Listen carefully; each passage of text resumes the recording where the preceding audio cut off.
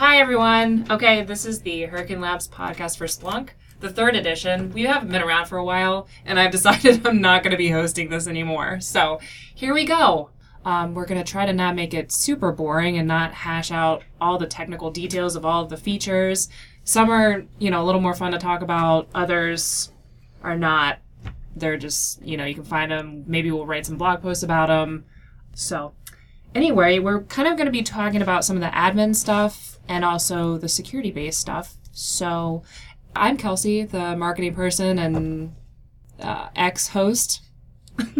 I'm Tom Kupchak, and I occasionally tell people to do things with Splunk.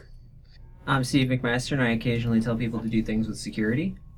I'm Tim Baldwin, and they tell me to do things with Splunk and security. All right, it looks like we're going to talk a little bit about your guys' presentation. Congratulations, I suppose. Tim and Tom got to talk at Conf, which is pretty awesome.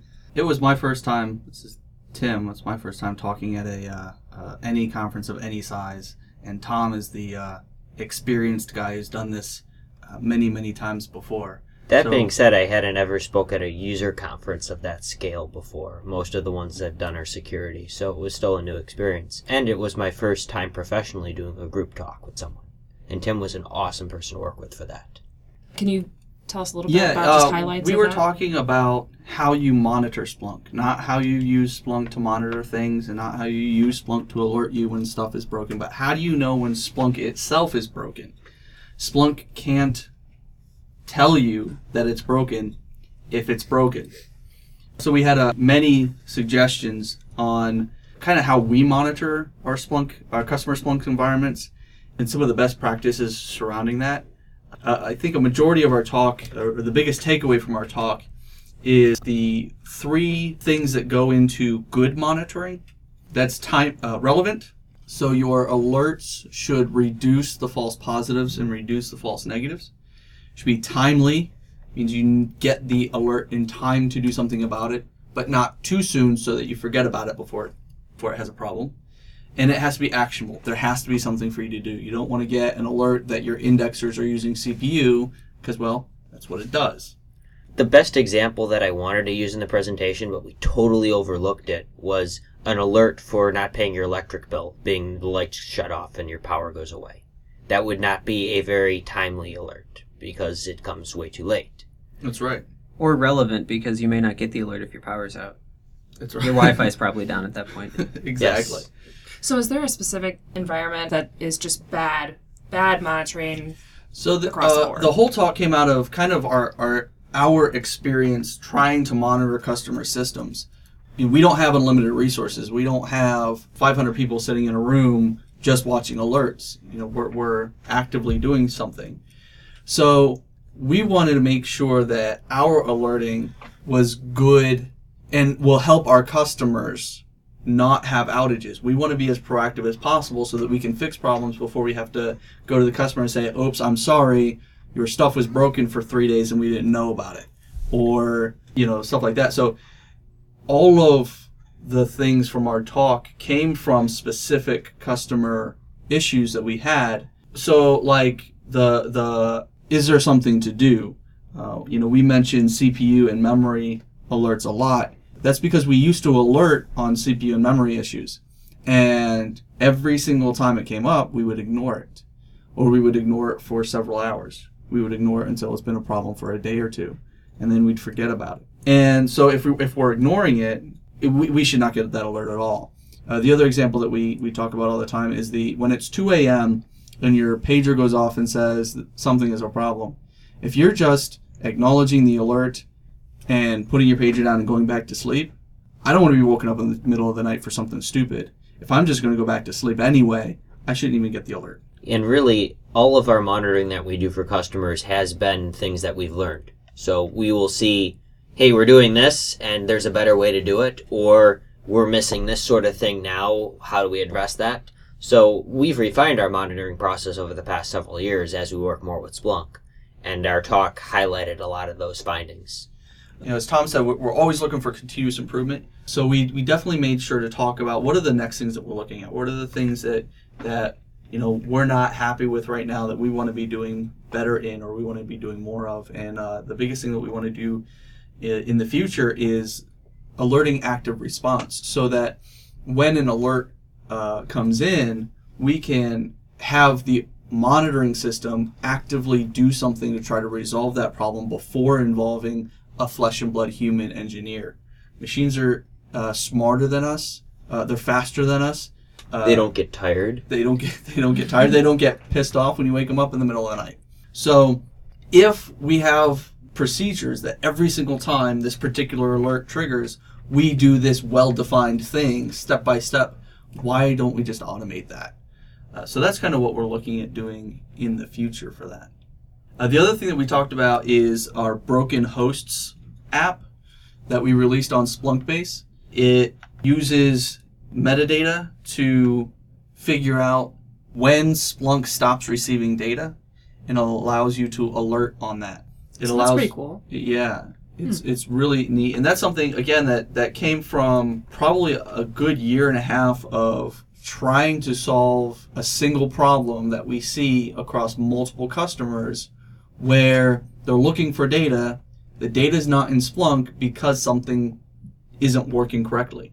So how do we monitor that? How do we use our tools in such a way that we know when something that was coming into Splunk is no longer coming into Splunk? And this becomes more and more important as customers are using Splunk as more of a security alerting platform. Right. As Splunk becomes more important to your organization, more of a mission-critical tool. More ubiquitous is the word you're looking for. Ubiquitous. There you go. That's a great word. Love that word. Go smooth talking right there. As Splunk becomes the go-to tool, it's more important that the data is there to support it. Without data in Splunk, you can't get the answers out of it for the questions you're asking. So that's available on Splunkbase. Definitely check out the video when it gets released. I think the slides should be available by now on the Splunk Conf website. Oh, also go ahead and download the Broken Host app, and any problems or questions you have, email Tim directly, because he's the one who wrote it. I am the one who wrote it. And just a side note, we can put all this in the show notes. So, well, let's dive into some of the Splunk admin improvements. So one of the things that we're really excited about from Splunk is the release of their App Inspect tool. This is great for any Splunk app developer and really any administrator that's doing anything in Splunk Cloud. If you are a developer, you really want to get your app Splunk certified, so that it makes it easier for your customers to get it installed in their cloud environments, and it raises the level of confidence that your app is built in a way that's going to be good for their environment. If you are an administrator with a Splunk Cloud environment, any app that you request Splunk Cloud to install in your environment will be sent through App Inspect, and if it fails, they will push back on that. So having that tool available to you to run your apps through before you request Splunk Cloud to do that, or before you request Splunk app certification, will allow you to make those changes before going through the whole process of the back and forth between you and Splunk support. And we definitely recommend that anyone who is a Splunk app developer utilize that tool and leverage it, get your app certified, and it'll definitely help with the adoption. And really, if you have a commercial product that has a Splunk app, or should have a Splunk app, it's going to help you sell your product as well. Another thing about App Inspect, even if you're not an app developer with a major commercial product, even if you're not using Splunk Cloud, a lot of the stuff that App Inspect checks is just general best application practices. So even if you're installing an app that you built in-house just for your own custom applications, if you're just putting together an app that's going to collect data from one of your systems, whatever that may be, running App Inspect on it is going to tell you if you did something silly. It's not going to pick up everything, obviously, and in particular, if you have to write any custom code to go out and talk to an API, it's not going to be able to look at that necessarily, but it's going to be able to tell you, hey, you made this common mistake in your config file and you should do it this way. It's going to tell you, hey, you should have had an app.conf that gives details about your app, and you didn't, but it's still visible, and things like that maybe they're not going to keep your app from working. They're not even necessarily going to impact performance, but they're just general best practices. So, just even if it's something as simple as 6 months down the road, you're looking at it going, why did I write this app? I don't know what this app is for. Or, somebody else is looking at it because you got promoted because you did such a great job with Splunk. Somebody else is looking at it and goes, well, I don't know what this is supposed to do, or why did he do it this way?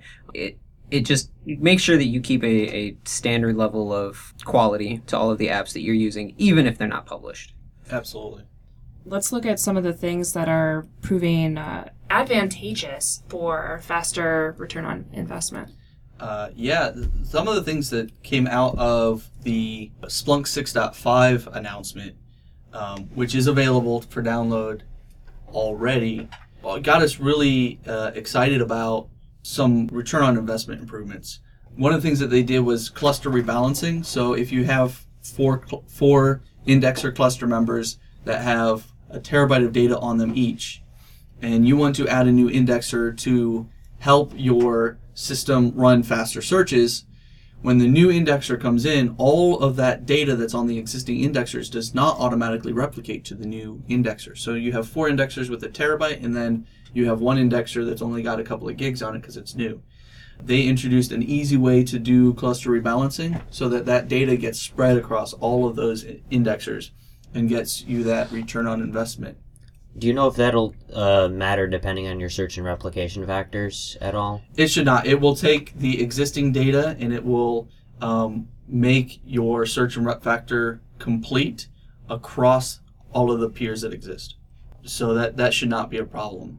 The other thing that they introduced was Hadoop data roll, which means that when you roll data from warm to cold, for example, you can roll data to a Hadoop cluster, to HDFS, instead of some XFS partition or some other storage data. Some NFS system that you've got left over from some project in the past. Right. So this will help you, gain those dollars improvements of having Hadoop and be able to, to use that. It's particularly relevant if you already have a sizable Hadoop data lake and you want to, extend your Splunk retention without having to add a bunch of SAN capacity, or even if it's just NFS, being able to take advantage of that data inside of whatever you may be doing in Hadoop also.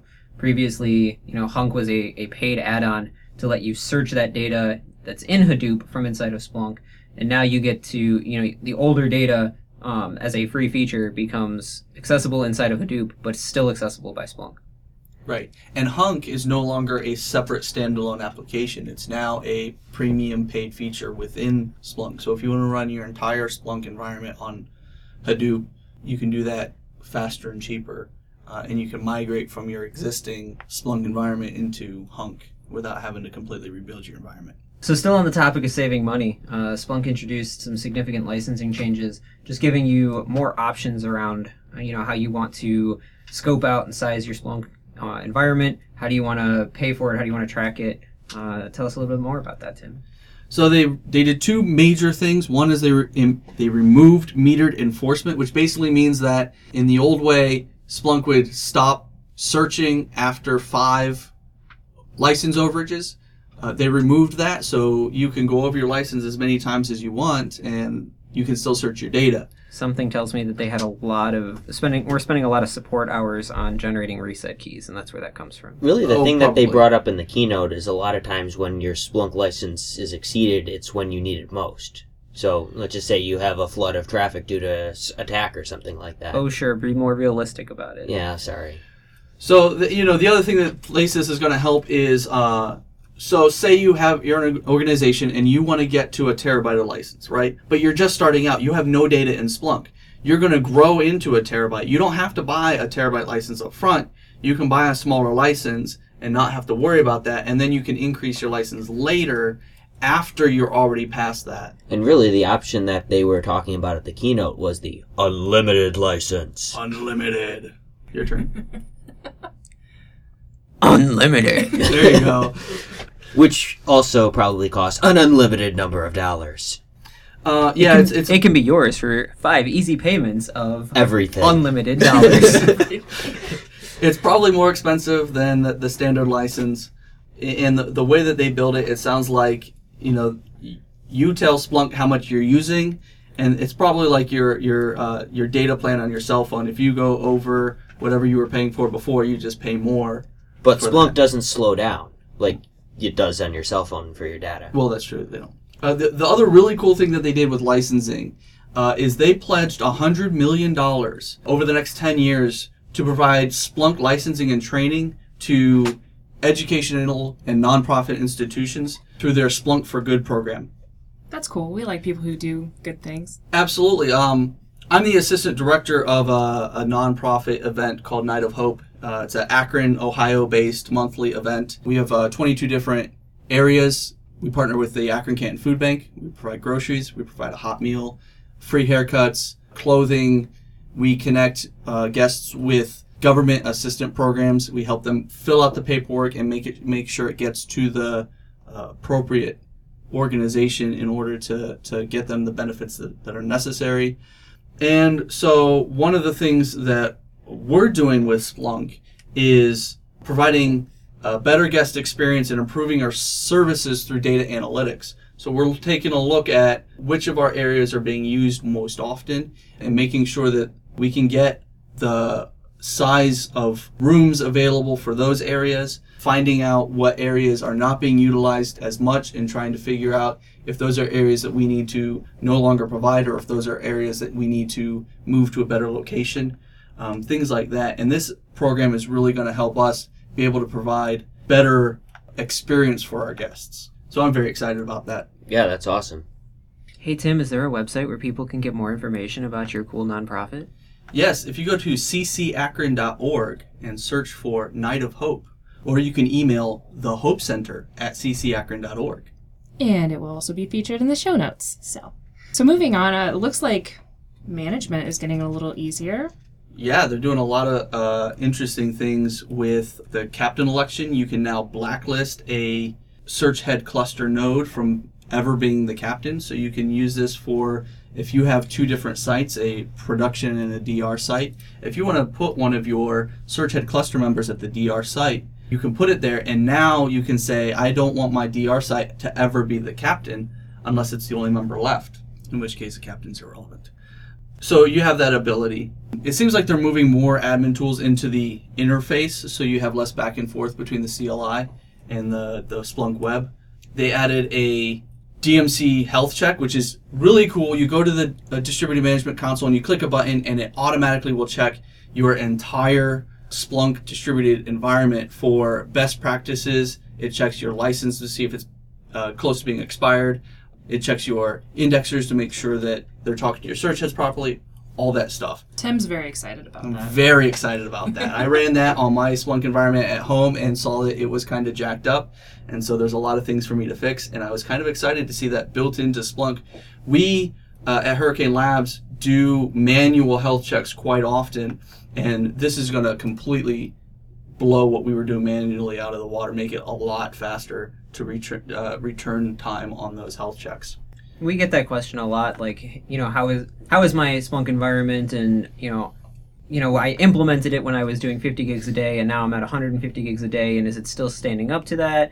Especially around budget time. Do I need to look at growing my infrastructure next year? And that's an easy way for somebody to just go in and take a look at it themselves without having to, reach out to us, or if it's somebody who's managing their own Splunk, just being able to click that right there and get instant feedback from Splunk on Splunk's own best practices. That's a really significant thing in terms of easing the management burden of Splunk.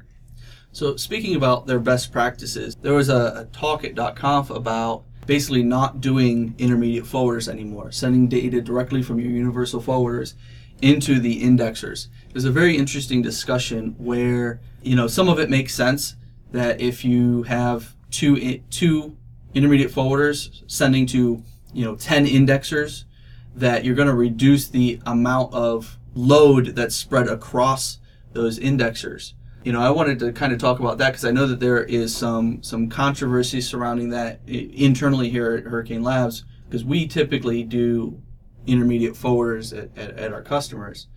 So moving away from that model is something that's been a topic of discussion.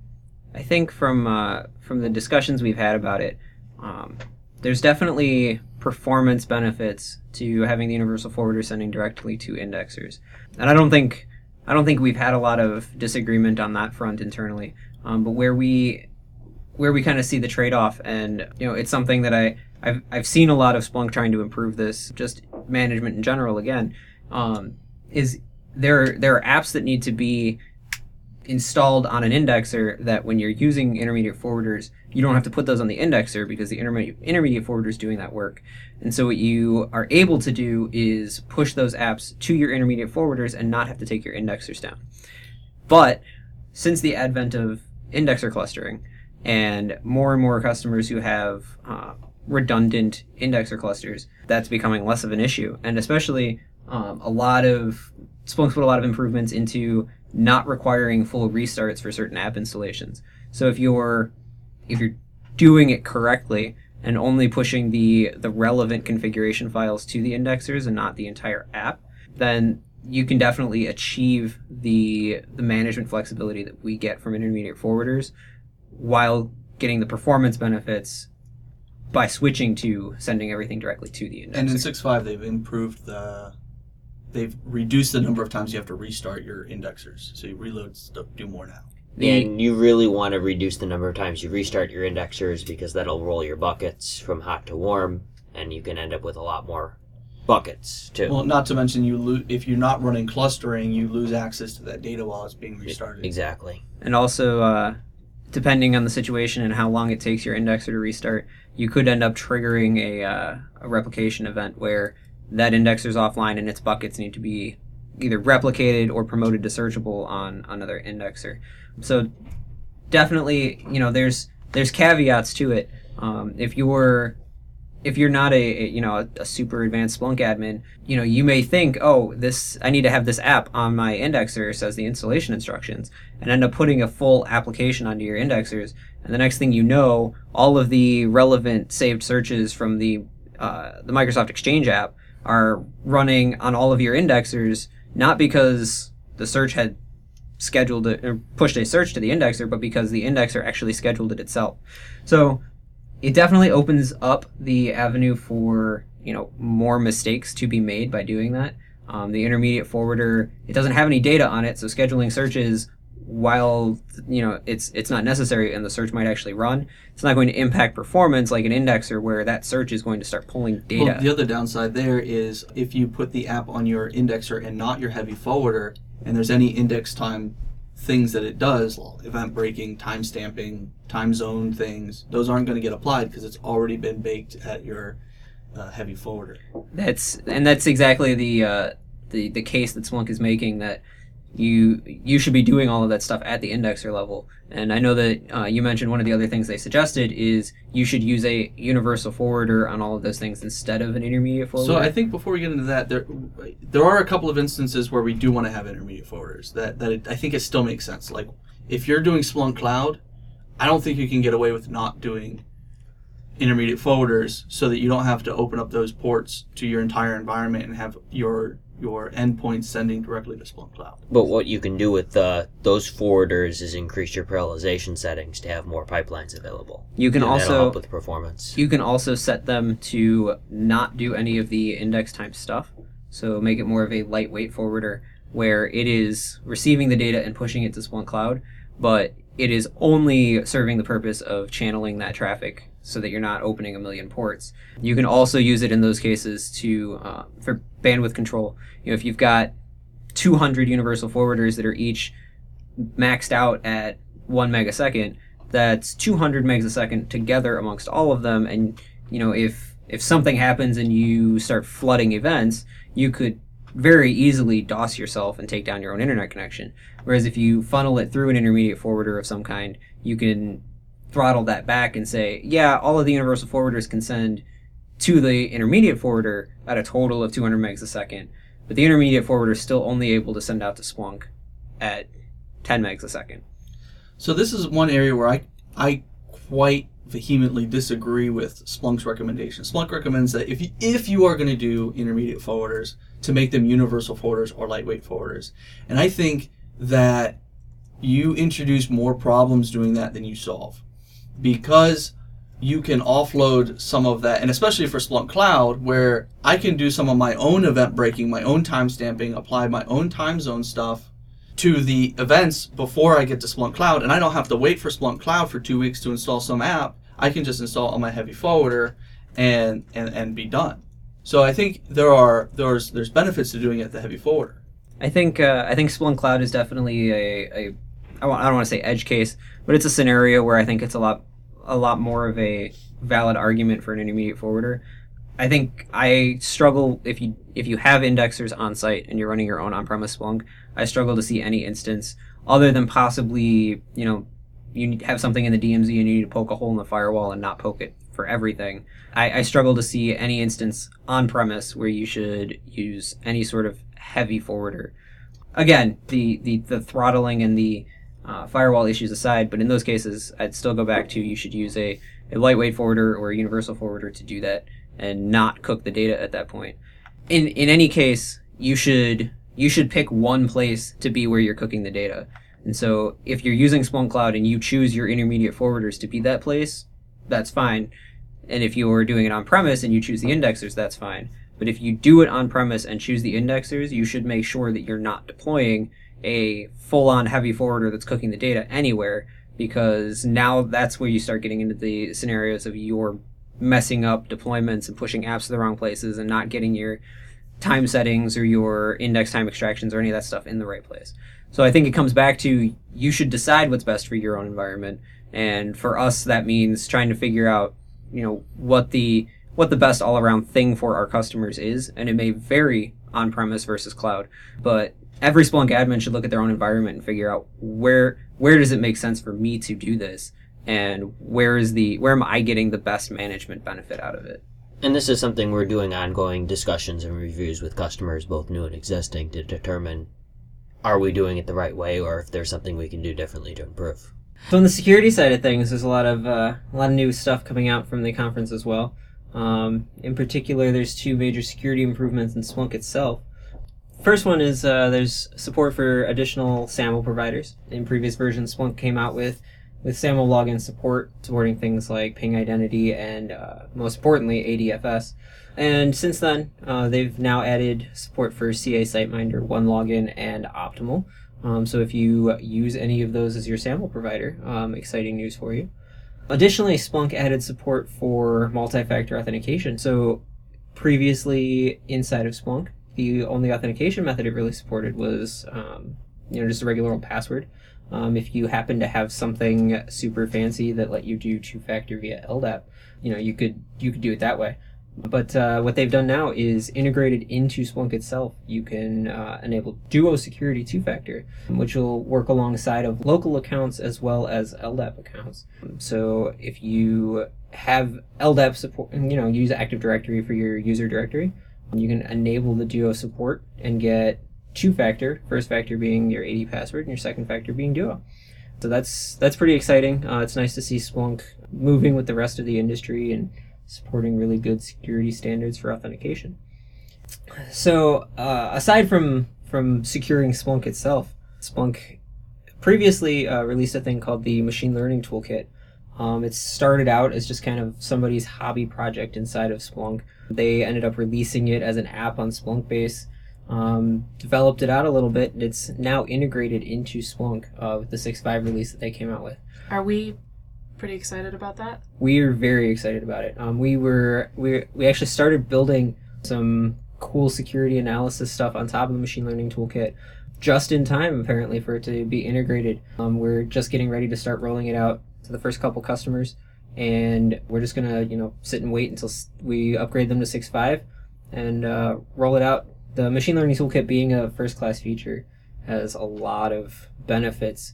Most importantly, being that it's not, it's mainstream supported. So in particular for people who use Splunk Cloud, you don't have to worry about the Machine Learning Toolkit being this add-on thing that they've got to go through and verify and make sure it's okay.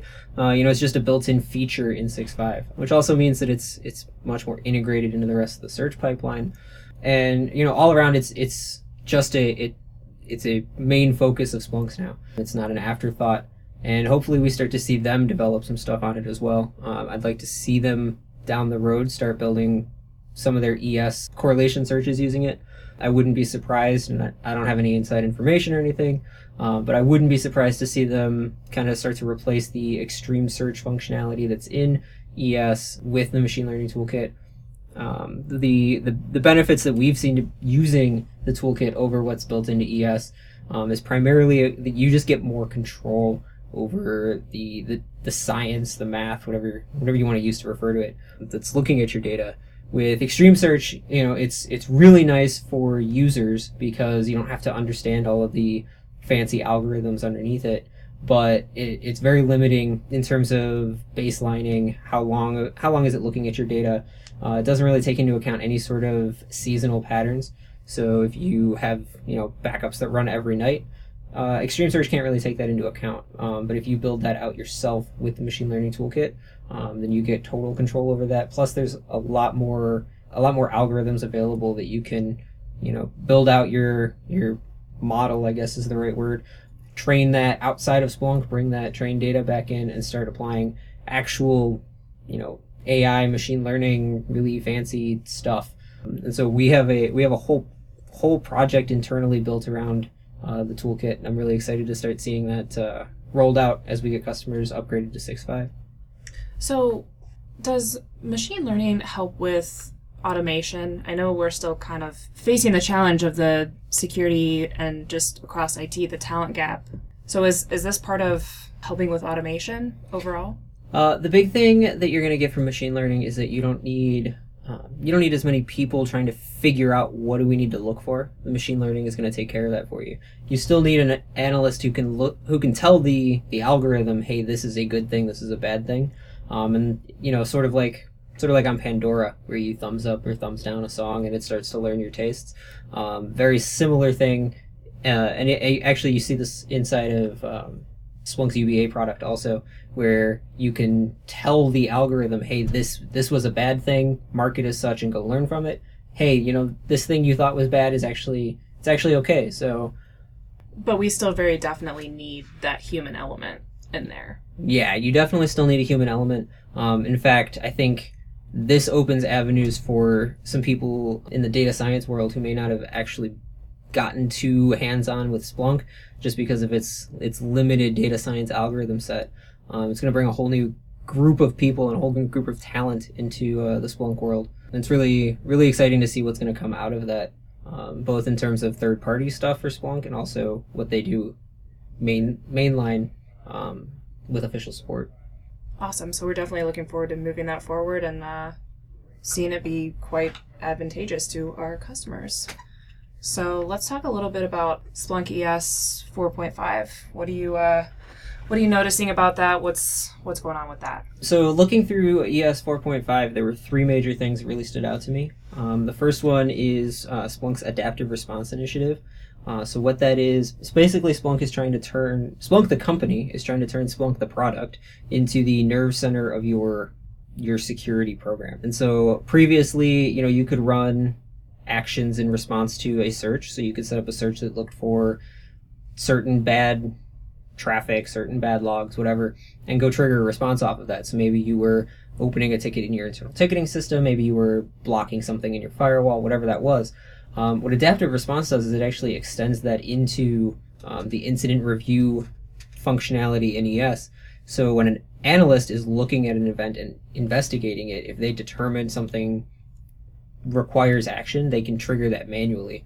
And that opens up a lot of doors where maybe you couldn't automate something before because your accuracy was too low, business concern was too high that you were going to impact something production, and so now they're adding that human element that we just talked about back into it, where an analyst can look at it and say, yep, this thing is definitely bad, go trigger a firewall drop. Or, yep, this system's definitely infected, go reach out to the antivirus and scan it. And Splunk put together a pretty sizable list of partners for the initial round of Adaptive Response, which I won't try to list off right now, but you can definitely pick that up from their press release and all of that around it. But a lot of security vendors buying into the ES environment as a nerve center for your security. And I only expect that to continue growing as more vendors realize the reach that Splunk has inside of security, and scramble to be involved in that.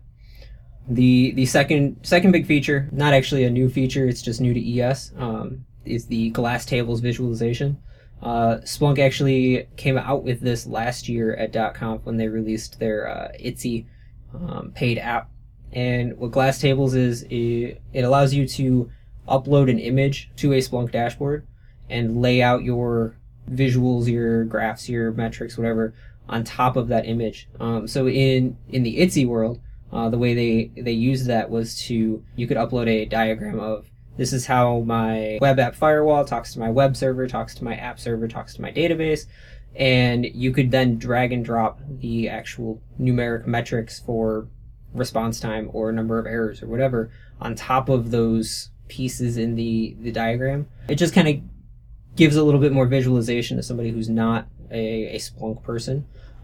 You can look at it very easily and say, oh, this number is related to the database. This number is related to the web server. And so we've actually already had conversations with customers about how they could use this from a security perspective. For example, one of our customers has perimeter firewalls, say in their data centers all around the world. And what they're talking about doing is actually integrating the machine learning toolkit also, and having a baseline of, this is the number of firewall events, or this is the number of IPS events on those perimeter firewalls, and being able to visualize that, whether it's with a network diagram or one of our customers actually even suggested just a globe, a map that has, we've got a data center here and here and here, and show the number of firewall drops, and you can easily visualize something like a DDoS or a vulnerability scan coming at you. Again, it's certainly nice to be able to visualize those things. Yeah, definitely. And it goes back to the Splunk theme of trying to tell a story with your data. The more visual they can get, the more people they're going to reach. There's a lot of management types, a lot of C-level people who, a table on a Splunk dashboard is cool, but not nearly as cool as a big globe with flashy numbers. So yeah, glass tables is pretty exciting, and I'm particularly interested again in seeing how we can tie the machine learning toolkit into that to do statistical baselining stuff and represent that in a way where it's going to be meaningful to non-technical people. And then the last is, it's very near and dear to my heart actually, and it's a very detail oriented in the sand sort of thing, but the drill downs in enterprise security for the correlation searches have historically been terrible. And I've done multiple professional services engagements where I do, the ES setup, we get a bunch of data in there, we start tuning correlation searches, and I sit down with the customer at the end to do a knowledge transfer, and they go, okay, great, so if I want to look into this alert, I click right here where it says view contributing events, and the search page opens and it just sits there and sits there and sits there.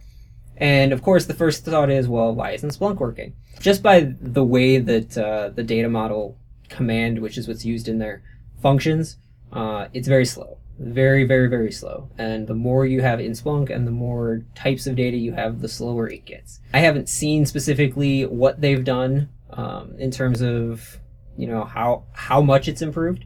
But based on the notes that they provided on what they did, I'm expecting this to actually go from totally unusable before to exactly what it's supposed to be. And again, that's it's really important as they try to push enterprise security as the nerve center of your security program, that you can click and drill down the way you need to investigate things. So I'm particularly interested in that, and once we get ES 4.5 installed, I'm definitely gonna, go there first and see how that looks.